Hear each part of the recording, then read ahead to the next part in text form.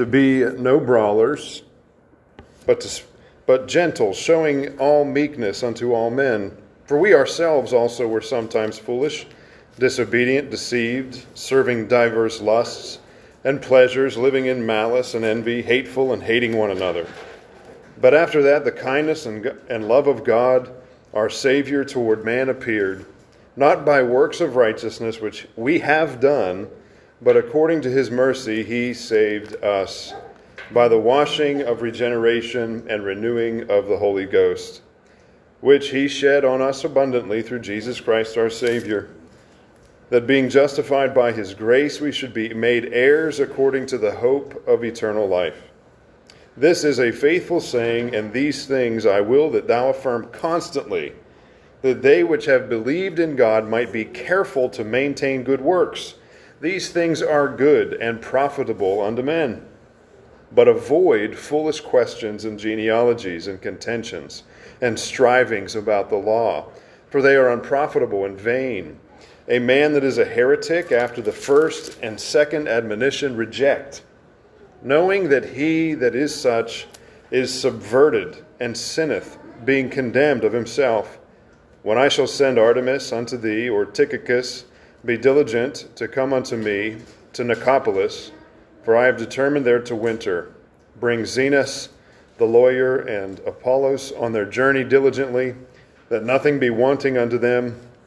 And let ours also learn to maintain good works for necessary uses, that they be not unfruitful.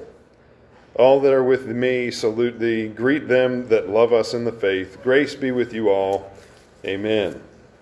Again, the emphasis that we're going to be studying, the verses that we're going to be studying tonight are verses 6 through 11, primarily verses 8 through 11. But what we see here in this trajectory of the book of Titus is Paul has charged Titus to go to the island of Crete, establish elders, ordain elders, that churches would be planted, and that the kingdom of God would be furthered, that the gospel would be proclaimed on the island of Crete. After these churches were established, Paul goes on to admonish those individuals who would be attending these churches, that mature believers would be leading young, immature believers, and that the health of the church would be strengthened, the maturity of the church would be strengthened as godly men and women lead in the church and disciple.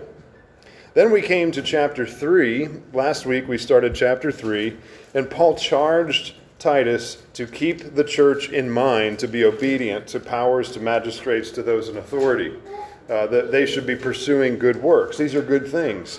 And he ended that, as we studied that section last week, talking about the doctrine of regeneration, the work of the Holy Spirit of God, whereby God changes a dead man, bringing him from death unto life, the work of the Spirit of God in regeneration. And then tonight, what we will see is a warning pertaining to false teachers. False teachers.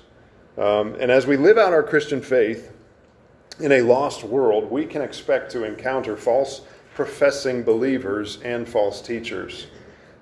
These things are inevitable. There are always tares among the wheat. And what must we do when we encounter these false teachers, especially in evangelism, as we are sharing the gospel throughout the world? What do we do if we encounter a missionary that is not upholding orthodox or biblical doctrine? What do we do whenever we encounter someone who professes to be a believer in Christ Jesus but denies that he is God? What do we do whenever we encounter these things in our evangelism as a church? I like what George Whitefield said. George Whitefield said during the Great Awakening in the 1700s, he said, "I'm going to assume that you're unconverted unless you demonstrate otherwise." I think that's a good point to make. George Whitefield preached with the mindset that I'm going to assume that you're unconverted unless you demonstrate to me otherwise. What would be a demonstration of your conversion? What would be a demonstration, an outward demonstration of someone's conversion? A guess would be anything. What do you think would be a demonstration of someone's, what's a fruit of conversion? One would be love for God, love for his word, love for his people, love for his lost, love for the lost. There's going to be a demonstration of fruitfulness in your life, a demonstration of your conversion that you've been changed from death unto life. There's going to be selflessness. There's going to be a desire to see the good of others. There's going to be a desire to see the glory of God. These are all things that are manifest in the life of a believer they evident the reality of a regenerate heart, a changed heart. And I wholeheartedly agree with what George Whitefield said during the Great Awakening. I'm going to assume that you're unconverted unless you demonstrate to me that you are converted, unless you demonstrate the fruit otherwise. Now, there's several principles that we can gain and learn from this portion of Scripture. There's an overall warning against false teachers here given to the church, that we should be on guard against false teachers. Not only did Jesus teach this, but throughout the epistles and throughout the New Testament, Peter, Paul, James warns of false teachers. The writer of Hebrew, every book in the New Testament, in some way, shape, or form, warns against false doctrine. But what Paul does in charging Timothy in verse number 8, if we look there now, he says, this is a true saying. This is faithful. This is solid, rock-solid foundation. These things I will that thou affirm constantly. Titus, don't leave off teaching doctrine. Don't stop teaching about sin, about grace, about faith, about regeneration. Don't stop teaching about the cross of Christ. Paul says, teach these things constantly. Do you remember how many times the word doctrine is mentioned in the book of Titus? It's continually mentioned. Doctrine is a key point, a key emphasis of this book and the other pastoral epistles. Constantly teach these things. Then he moves to a charge to avoid. Did you catch it in verse number 9? But avoid foolish questions.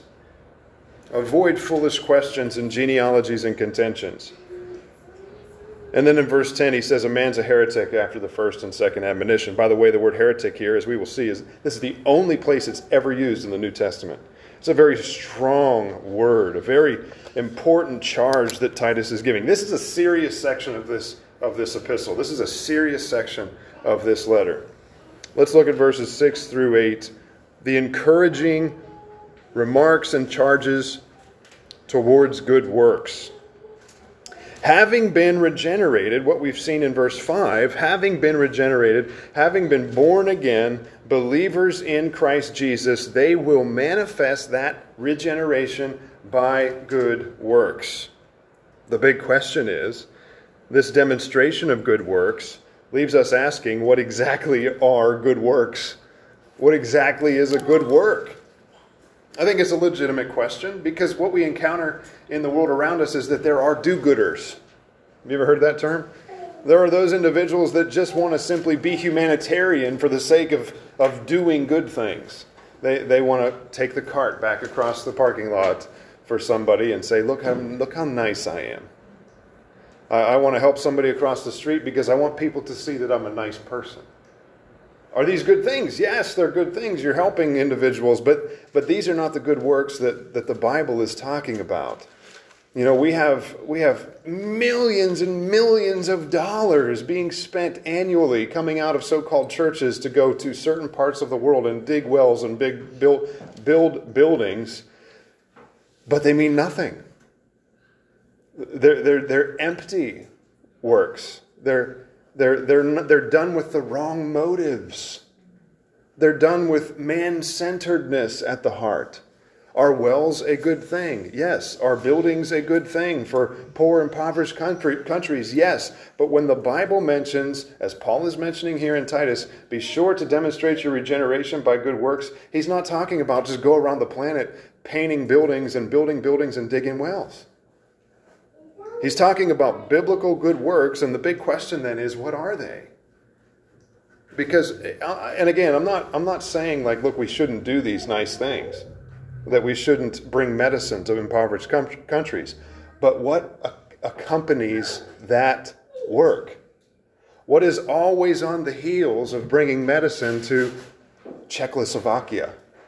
What is always on the heels of going into Haiti and helping to rebuild? What is always there with those actions? What is it? Love. Love, yes. The gospel. The good news of Jesus Christ. Not only are these nice things taking place to help people in their temporal means and their temporal needs and meeting their needs that they have in this finite temporal existence, the gospel is there with eternal dividends. There's the motive difference. The motive difference is this man-centered or is this for the glory of God? See, the good works, whenever the Bible talks about good works, the good works that the Bible is talking about are accompanied with faith for the glory of God. That's what it's for. The good works of the Bible are always mentioned and always done for the glory of God. Hey guys, there's the difference between humanitarian niceness and biblical good works. Biblical good works are always coupled with regenerate faith for the glory of God.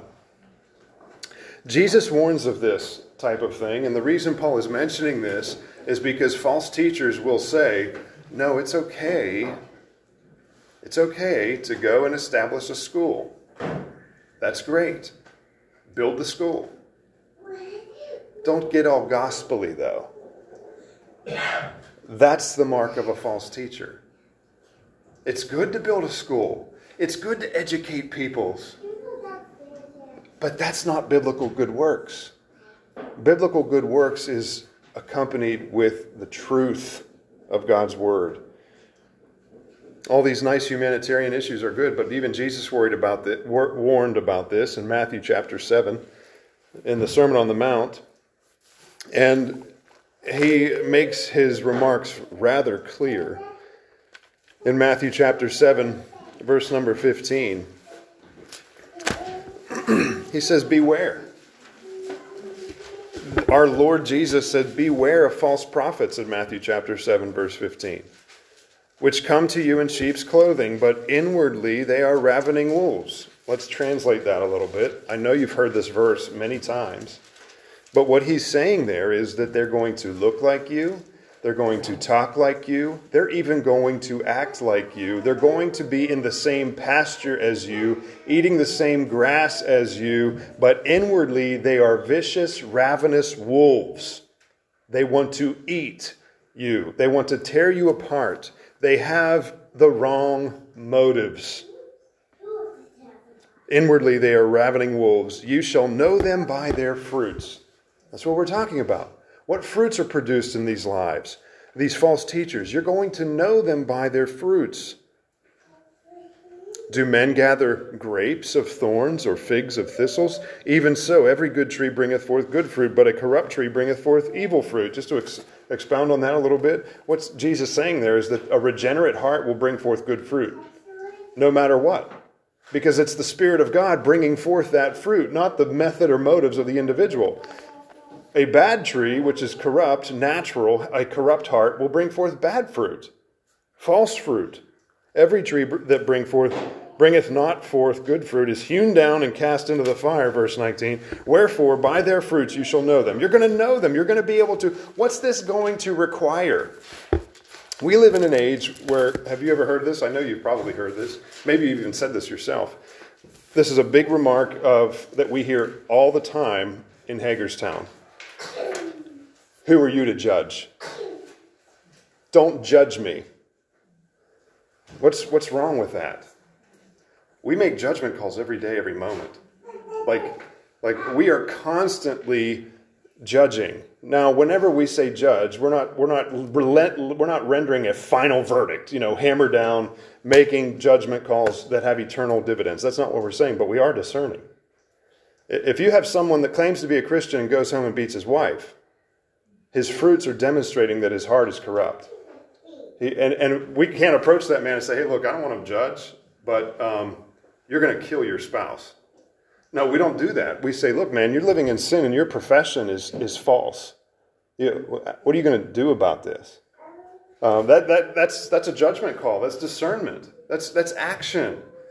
It would be unloving to abandon that hypothetical situation. It would be unloving to step back and say, I don't really want to judge anybody. I don't want to, cross into the judgment zone. No, Jesus said you will know them by their fruits. You're going to know them. You're going to be able to discern these situations. Verse 21 gets even more amplified in Matthew 7. He says, not everyone that saith unto me, Lord, Lord. shall enter into the kingdom of heaven, but he that doeth the will of my Father which is in heaven. There's going to be on that final day, dear ones, many will say, verse 22, many will say to me in that day, Lord, Lord, have we not prophesied in thy name, and in thy name have cast out devils, and in thy name done many wonderful works? And then I will profess unto them, I never knew you. Depart from me, you that work iniquity. There's going to be individuals that profess to know Jesus. They profess to be believers. And on that final day, Jesus is going to say, get away from me. I never knew you. Depart from me. This is a serious, serious issue that not only Paul is addressing in Titus, but that Jesus himself addressed openly in the Sermon on the Mount.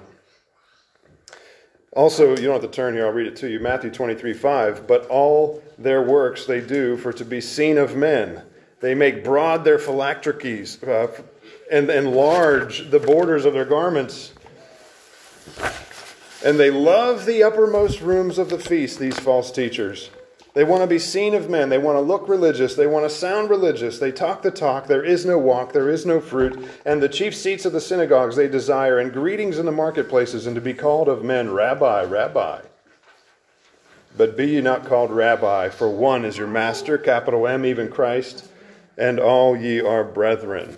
That's another mark of a false teacher. What's their fruit like?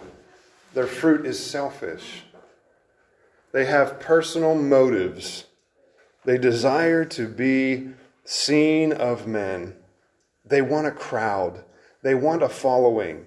They want people to love them, not Christ. That's a clear mark of a false teacher. But we haven't really put our finger on the button of, as Paul is saying, constantly remind them to be doing good works. Constantly remind them that they should be pursuing these things because, one, in verse number 8 of Titus chapter 3, it's profitable. It's good and it's profitable unto men. What are these things? What are good works that we can determine from Scripture? One, as I've mentioned, is love. A false teacher will have a very difficult time loving anyone. It may seem superficial, but that love that is demonstrated by these false teachers towards anyone is only to get what they want. Once they can no longer get what they want from that individual, they will eliminate that love and turn it to another person to get what they want from the next person. This love is temporal. This love is not lasting. This love is superficial and selfish. It's not love. John 13:35 says, by this shall all men know that you are my disciples, if you have love one to another. John 14:23, if a man love me, he will keep my words, and my Father will love him, and we will come unto him and make our abode with him. See, when there's love, there's not only love for God's people, there's not only love for the lost, there's love for Christ, and there's love for his word. A false teacher cannot love the word of God. That's a clear mark of a false teacher. They will seem to have a desire to know the word. Did you know that even the devil knows the Bible? He quotes it and manipulates. What's he do whenever he tempted Jesus in the wilderness? He manipulates the word and he twists it to make it fit his motives. That's what a false teacher does. There are many false teachers that know much about the Bible, but they do not love God's word. They only use it for selfish gain. What's another mark? What's another good work, a biblical good work? It would be forgiveness. I would say forgiveness is something that a false teacher cannot stomach. Because a false teacher loves grudges. A false teacher loves divisions. A false teacher cannot forgive because they have not experienced forgiveness. Ephesians 4:32 says, be kind one to another, tenderhearted, forgiving one another, even as God for Christ's sake hath forgiven you. How in the world could you not forgive anyone on this planet, having seen what Jesus has done for you? I can't get over it. People hold on to these things for years and years and years, and it corrupts and it burns them and it singes their heart, and they will not forgive, and they want to hold on to that for years and years and years. And then having seen Jesus Christ, we say, yes, I know I've experienced forgiveness in Jesus, but I can't forgive. Are you? Essentially what you've just said is, I am better than God. I am more knowledgeable than God. A false teacher will not forgive. Now, I'm not saying that it's easy. I'm not saying that it's easy. It's very often it's difficult. But nonetheless, a believer will forgive. When they see what Christ has done for them and the shedding of his blood and the substitutionary action on the cross that Jesus has done on their behalf, it's almost impossible to be unforgiving. I like what Paul says in Philippians 2. A good work that is mentioned in the Bible is to simply have the mind of Christ. The mind of Christ was humble. He, in verse 5 says, "Let this mind be in you, which also was in Christ Jesus, who being in the form of God, thought it not robbery to be equal with God, but made himself of no reputation." Isn't that amazing? The Son of God humbled himself to such a degree, taking on human flesh, it was as if he made himself of no reputation. Do you know, nowhere in the Scriptures do we find any remarks about what Jesus looked like? Because it doesn't matter. Frankly, it does not matter. We see that he looked pretty regular. We see that in the book of Hebrews in the Old Testament, we also see that after he was beaten and scourged and as he was placed on the cross, he was marred beyond recognition. He was marred more than any man. That's the only descriptive image that we have of what Jesus looked like, was whenever he was torn to shreds. And he did it for others. He was of no reputation.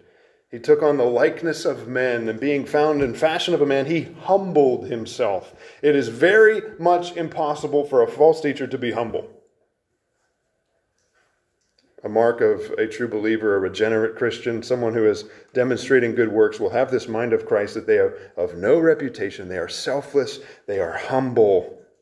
They do not desire their own motives and mission. Jesus was became obedient unto death, even the death of the cross. Another good work would be the glory of God. Everything we do is for the glory of God. Therefore you eat or drink or whatsoever you do all to the glory of God. 1 Corinthians 10:31. Look at Romans chapter 12 with me now. Keep something in Titus there as we explore what these good works are that Paul is saying. Constantly affirm to them, constantly teach them. Romans chapter 12, verse 1.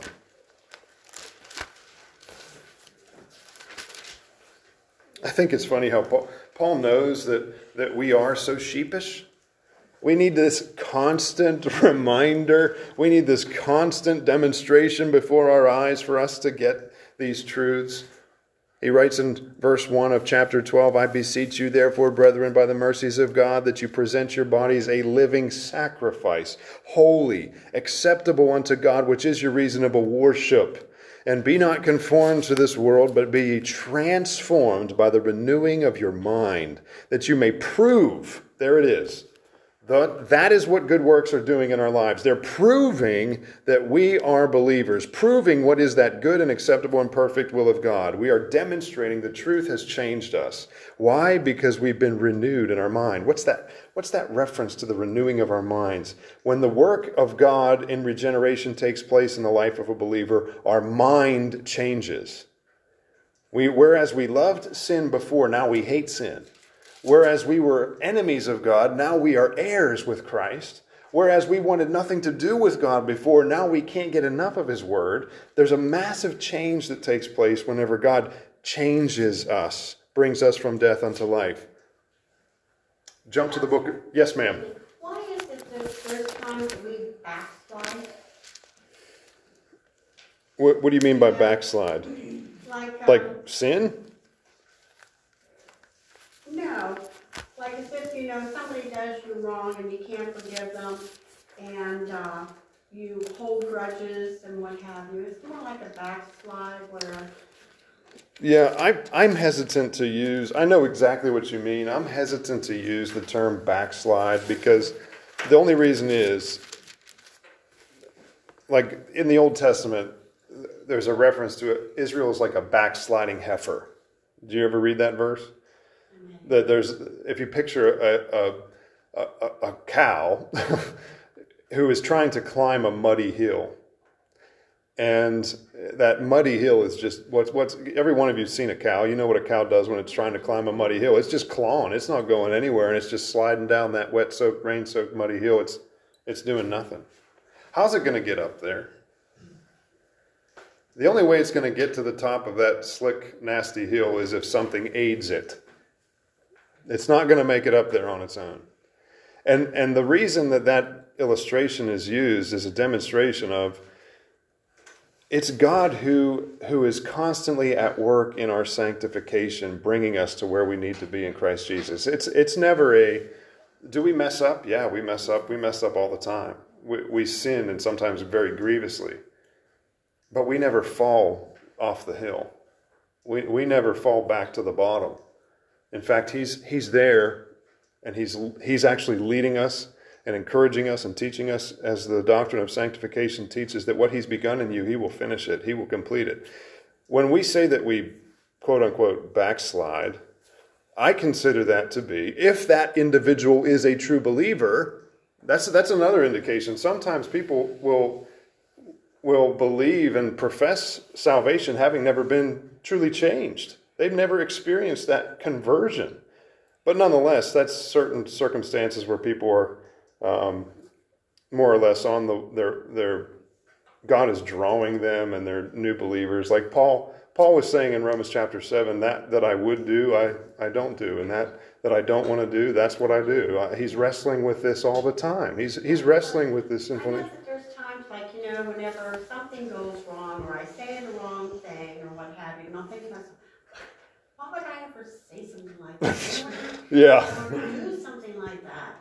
And it's like, that's just not the way I really think, but yet that's what happened, Well, first of all, that's actually like a Romans 7 situation where it's actually a demonstration of a mature believer, because you instantly have that conviction. If you didn't have that conviction of, oh man, I shouldn't have said that. I shouldn't have been acting that way. That conviction is a mark of the Spirit's change in your life. As you're spending time in His Word, you know that you should be acting for the glory of God. But we're going to be battling that for the rest of our lives until we die. We're going to be like that. It's that terminology of backsliddenness that I can't get it to stick in my mouth. I just don't find that it's in conjunction with sanctification as God is growing us. We know that we're going to break, we're going to mess up, we're going to do silly things, but He's constantly there, and He's constantly leading us. I wouldn't say that we fall from grace or any of that kind of thing, or, we have to start back at ground zero. And what if somebody has a drinking problem and they get saved, but then they kind of go back into their old habits? Yeah. Would you question their salvation then? Oh, I don't know. In my particular circumstance, I'll tell you, this is funny because you guys both just kind of hit the two nails on the same board here. Whenever I believed that I was a Christian for the first 26 years of my life. I'm like, whenever my friend asked me, we got into his little Toyota pickup truck, and he had a Third Day CD. And I said, oh man, you listen to Third Day? And he said, yeah, you know who they are? I said, yeah, And he said, are you a Christian? Have you been born again? I said, yeah. That was my answer. I knew that I was not converted. But I had gone to church my whole life. I had professed to be a Christian. I went to church. But I lived like the devil. And I thought that my infant baptism was my conversion. That's how totally backward I was. I never had any doctrine, never any teaching. The gospel never really sunk into my heart. And then, 2 weeks later, that guy and I were in the bar. And, as far as I was concerned, I was a Christian. But I was living a life of open sin and debauchery. And it came to a point where God had so arrested me in my tracks that I knew that my profession was false. I knew that what I thought a Christian was absolutely nothing of the reality of what a true Christian was. And I sat across the desk of my pastor, who he wasn't my pastor.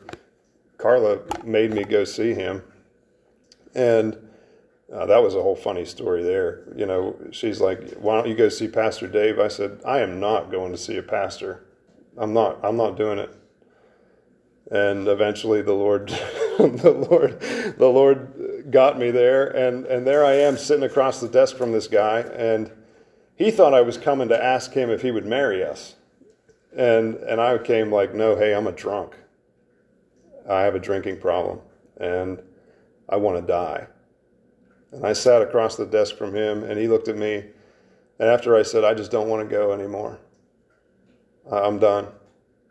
He said, that's a typical remark of a drunkard. That's word for word, verbatim what he said. He said drunkard. And whenever he said that's typical of a drunkard. That word so struck me. I was just like, a drunkard? That's exactly what I am. I'm a drunk. And I was just so convicted at that moment. I was unconverted. I was completely unconverted. But I thought for years, I was a Christian. And I said to him, am I backslidden? Or like, what is this? I said backslide. And when you said that word, I was like, oh my goodness, I just got transported back to Dave's office, you know. And then we're sitting there, and I said, am I backslidden or whatever? And he flat out looked at me and he said, no, you're unconverted. And I was. I was unconverted as it gets. It would be another 3 months before God brought life into my existence. And I'll never forget, I went upstairs in my family's house, my parents' house, and there was, my situation was so pathetic. There was a mattress on the floor in the loft, and for some reason there was a Bible on it. And the Bible was open, well, not for some reason. The Bible was open to Ephesians 2. And there I am, I'm weeping, you know. I'm like, Lord, I can't live like this anymore. He was so convicting me and crushing me. It was the birth pains. I was being born again. And the Bible was open on that mattress on the floor to Ephesians chapter 2. And I got to verses 8 and 9, and it said, for by grace are you saved through faith, and that not of yourselves. That not of yourselves was the moment of my conversion. That was when I was born again. Right there as I read those words, that not of yourselves. You wonder why I constantly quote that verse around here? It's because that's the verse that made me a Christian. Like that's when I came to life. And so as far as if somebody going back into their sin, at that moment, I never drank again. I never drank again. Never drank again.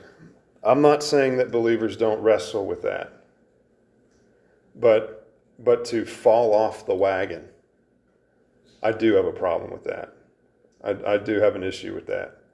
Because that's like saying that God isn't powerful enough to keep you from that sin. Now, I'm not saying that guys don't have these moments where they fall and they break and they jump back into this addiction, but I mean, I have a really tough time having experienced the power of God to think that true conversion doesn't bring lasting freedom. But that lasting freedom may only come when they close their eyes in death. It's the same thing with drugs. You know, the hook in the flesh is such a vicious and vile thing. This is why I just don't have any tolerance whatsoever for alcohol. Did you guys hear about the story of the family that was helped by the father who was drinking? Yeah, me neither. So I mean, it's a serious thing. So I just really have no tolerance for it whatsoever. But there's also an element there where there must be grace and there must be patience for God to move and work in the lives of these individuals. Once you made that profession there, you come to know him, did you keep your old friends, your old drinking buddies, and run around with them all the time? I couldn't. You can't. No. Not to be and not do. Nope. Give it up completely and walk away from drinking. You cannot keep your old friends. No, I mean, I thought I was going to go out. The Lord set my heart on such a fire at that moment. I was like, the whole world lit up. It was like all the blinders came, all the lights came on, everything clicked. It was just the Lord set me on fire, and I'm like, all my friends are going to get converted. That's what I thought. I'm going to go and preach the gospel to all my friends. They're all going to come to Christ, and we're going to see the Great Awakening number 3. The second I started talking about Jesus, they said, "You hypocrite. We know you. We know you.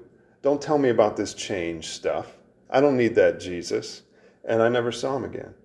And they're gone. And they're gone to this day.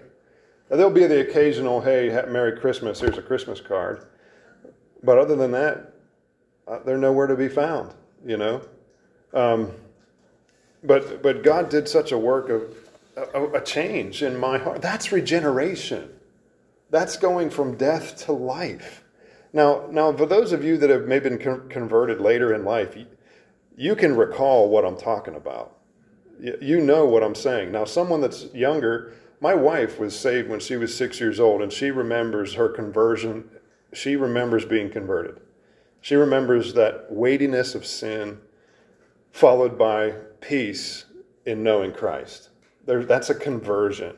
And she remembers that even at 6 years old. Carl. I've probably told you before, my friend at work, Louis Zimmerman, he passed away since then, but some of you may know him. And he said before his conversion, he was on Sunday afternoons, he'd have a keg of beer, and he said a big crowd there to have his friends and relatives all came, and he barely had room to park. And the Lord saved him. He said one of the things he convicted him about was that parties that he was having about drinking. So he just took the keg out, and he said, about 3 weeks later, he looked around his wife and said, "Where's everybody at?" There's nobody there. Makes you think, who really was their friend? Yeah. It wasn't him. He said, it made me think, what were they there for? Yeah. Free booze. Free booze. You know, this is why my heart goes out to I mean, I just feel such a burden for these individuals who wrestle with this stuff. It can be very painful. It tears families apart. And you'll never find rest. And so I don't want you to think, there's another aspect of this. Jesus talked about painting the sepulcher or whitewashed tombs or polishing the outside of the cup. And he referenced those that have these demons that, you know, the demon leaves, and whenever he returns, he finds everything swept and garnished, and everything's nice and clean, and he brings back 7 of his friends, you know, and things are worse than before. This is not just hey, deacon quit drinking, he found Jesus, he polished up the outside of the cup. Christ did such a work in me that he changed the whole vessel. And the no more drinking is just a byproduct of that. What has ultimately taken place is he gave me a heart that loves him. And there's the joy. There's the peace. There's the rest. You don't have to look for peace and rest in anything else. You find it in Christ. That's the new man, the new existence. And you're fueled by this book, this word, this truth. It's literally the bread of life. It's what sustains you. Let's look at James. We got any more comments about that? Hopefully I sufficed in giving some sort of an answer there to both you guys. And look at James chapter 1. A lot of guys like to avoid this verse. these verses. James chapter 1, talking about faith and good works and regeneration and how salvation is demonstrated through good works. James chapter 1, verse number 20. For the wrath of man worketh not the righteousness of God. I don't think that's the verse I want, is it? Wherefore lay apart filthiness, No, that's not it. Go to James chapter 2, verse number 22. We'll look at that one instead. Seest thou how faith wrought with his works, and by works was faith made perfect, and the scripture was fulfilled, which saith, Abraham believed God, and it was imputed unto him for righteousness. And he was called the friend of God. You see then how that by works a man is justified and not by faith only. Martin Luther, because of that verse, wanted to remove James from the canon of Scripture. Martin Luther so wrestled with this book because of that one verse, he believed that James, the half-brother of Jesus, denied salvation by grace through faith. But what James is saying there is that your true conversion, your faith that has been given to you, will demonstrate itself through good works. That's how this conversion is manifest. That's how this conversion is demonstrated to the world. You will have good works. Why? Because you believe God, as Abraham believed God. It's going to show itself. Your faithfulness is going to show itself through good works.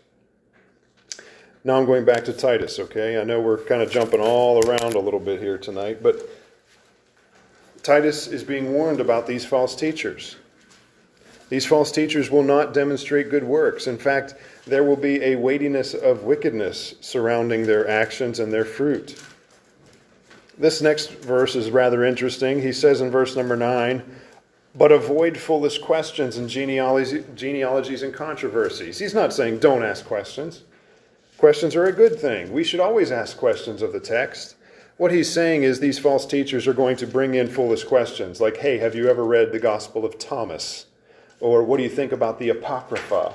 That's a foolish question. Those are the types of controversies that Paul is referencing here. And he's also talking about things that the Judaizers would have been pushing in this time frame. The Judaizers wanted to couple the law with grace. They wanted to say, yes, you're saved by grace through faith, but you got to be circumcised. The Judaizers wanted the law to be incorporated into salvation, and Paul says there is no such thing as that. It is salvation by grace through faith alone, in Christ alone, or no salvation at all. People ask questions for 3 reasons. Did you know this? People ask questions for 3 reasons. 1, they honestly want to know the answer. 2, they want to know what you know. And 3, they want you to know what they know. That's the 3 reasons that people ask questions. 1, they honestly want to know the answer. 2, they just want to know what you know. And 3, they want you to know what they know. So there's the 3 motives behind questioning. And what Paul is saying here is avoid such things. Now, it's good when somebody asks a legitimate question and they desire to know the answer. And you can always discern this. You know whenever somebody asks you a legitimate question where they just simply want to know the fact, they want to know the answer. And you also know whenever somebody asks you a question and they go, What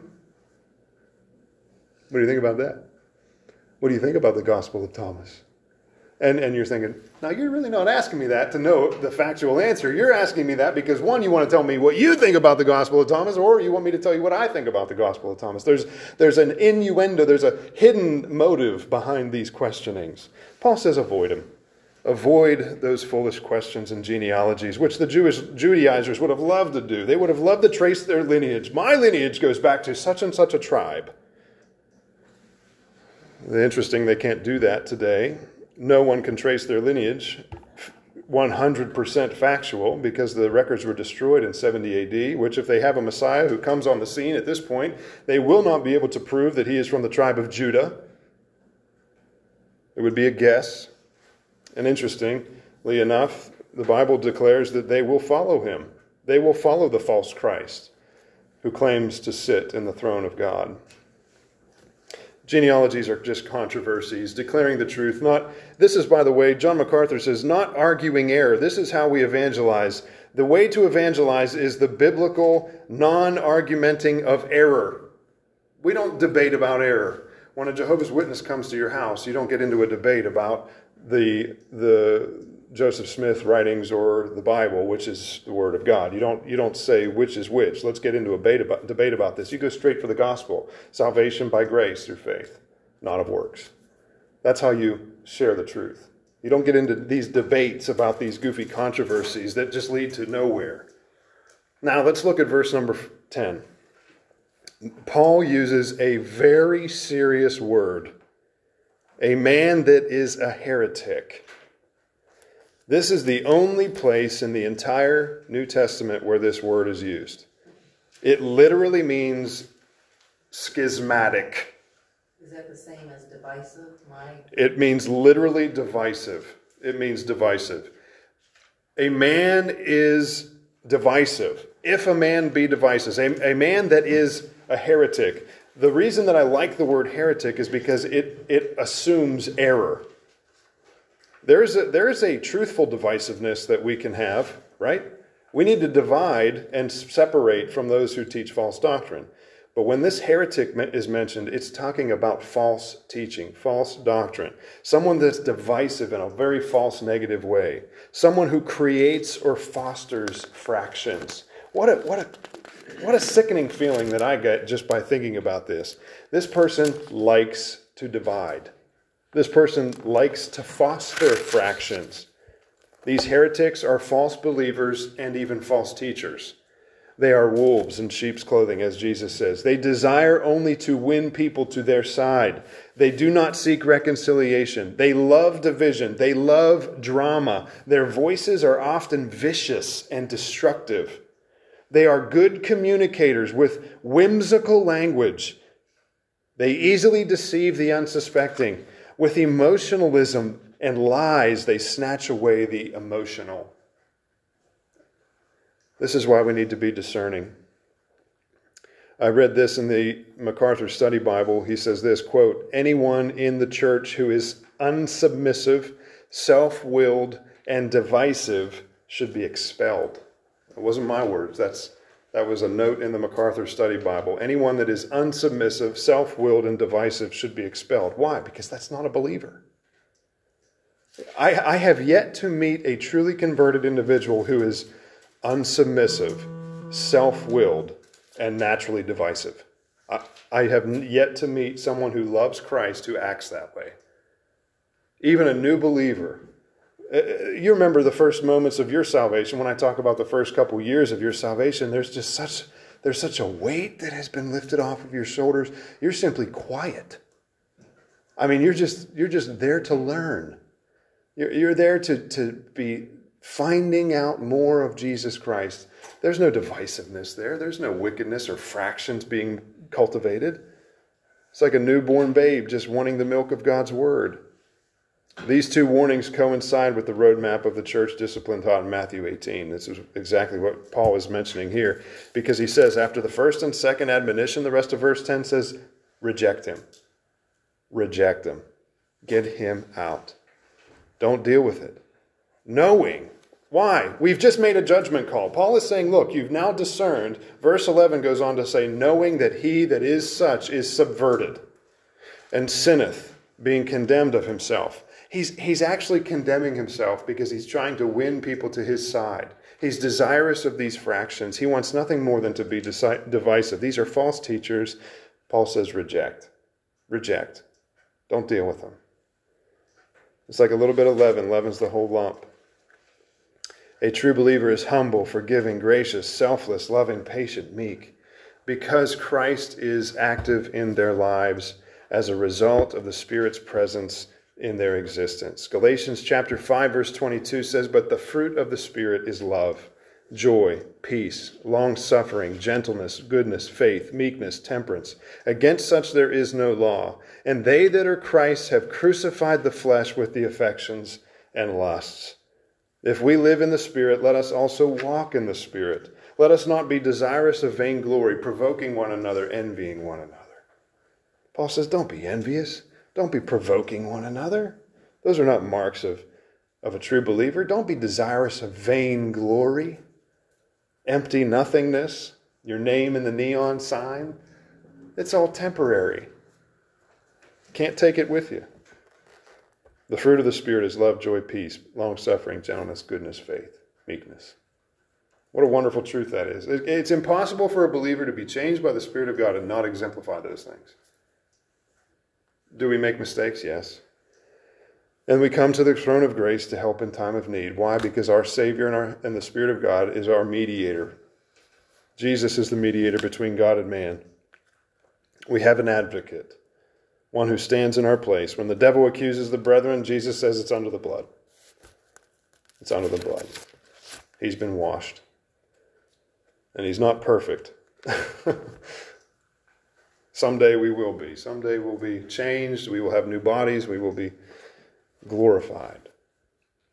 This is the wonderful hope we have in Jesus Christ. Any questions or thoughts along those things tonight?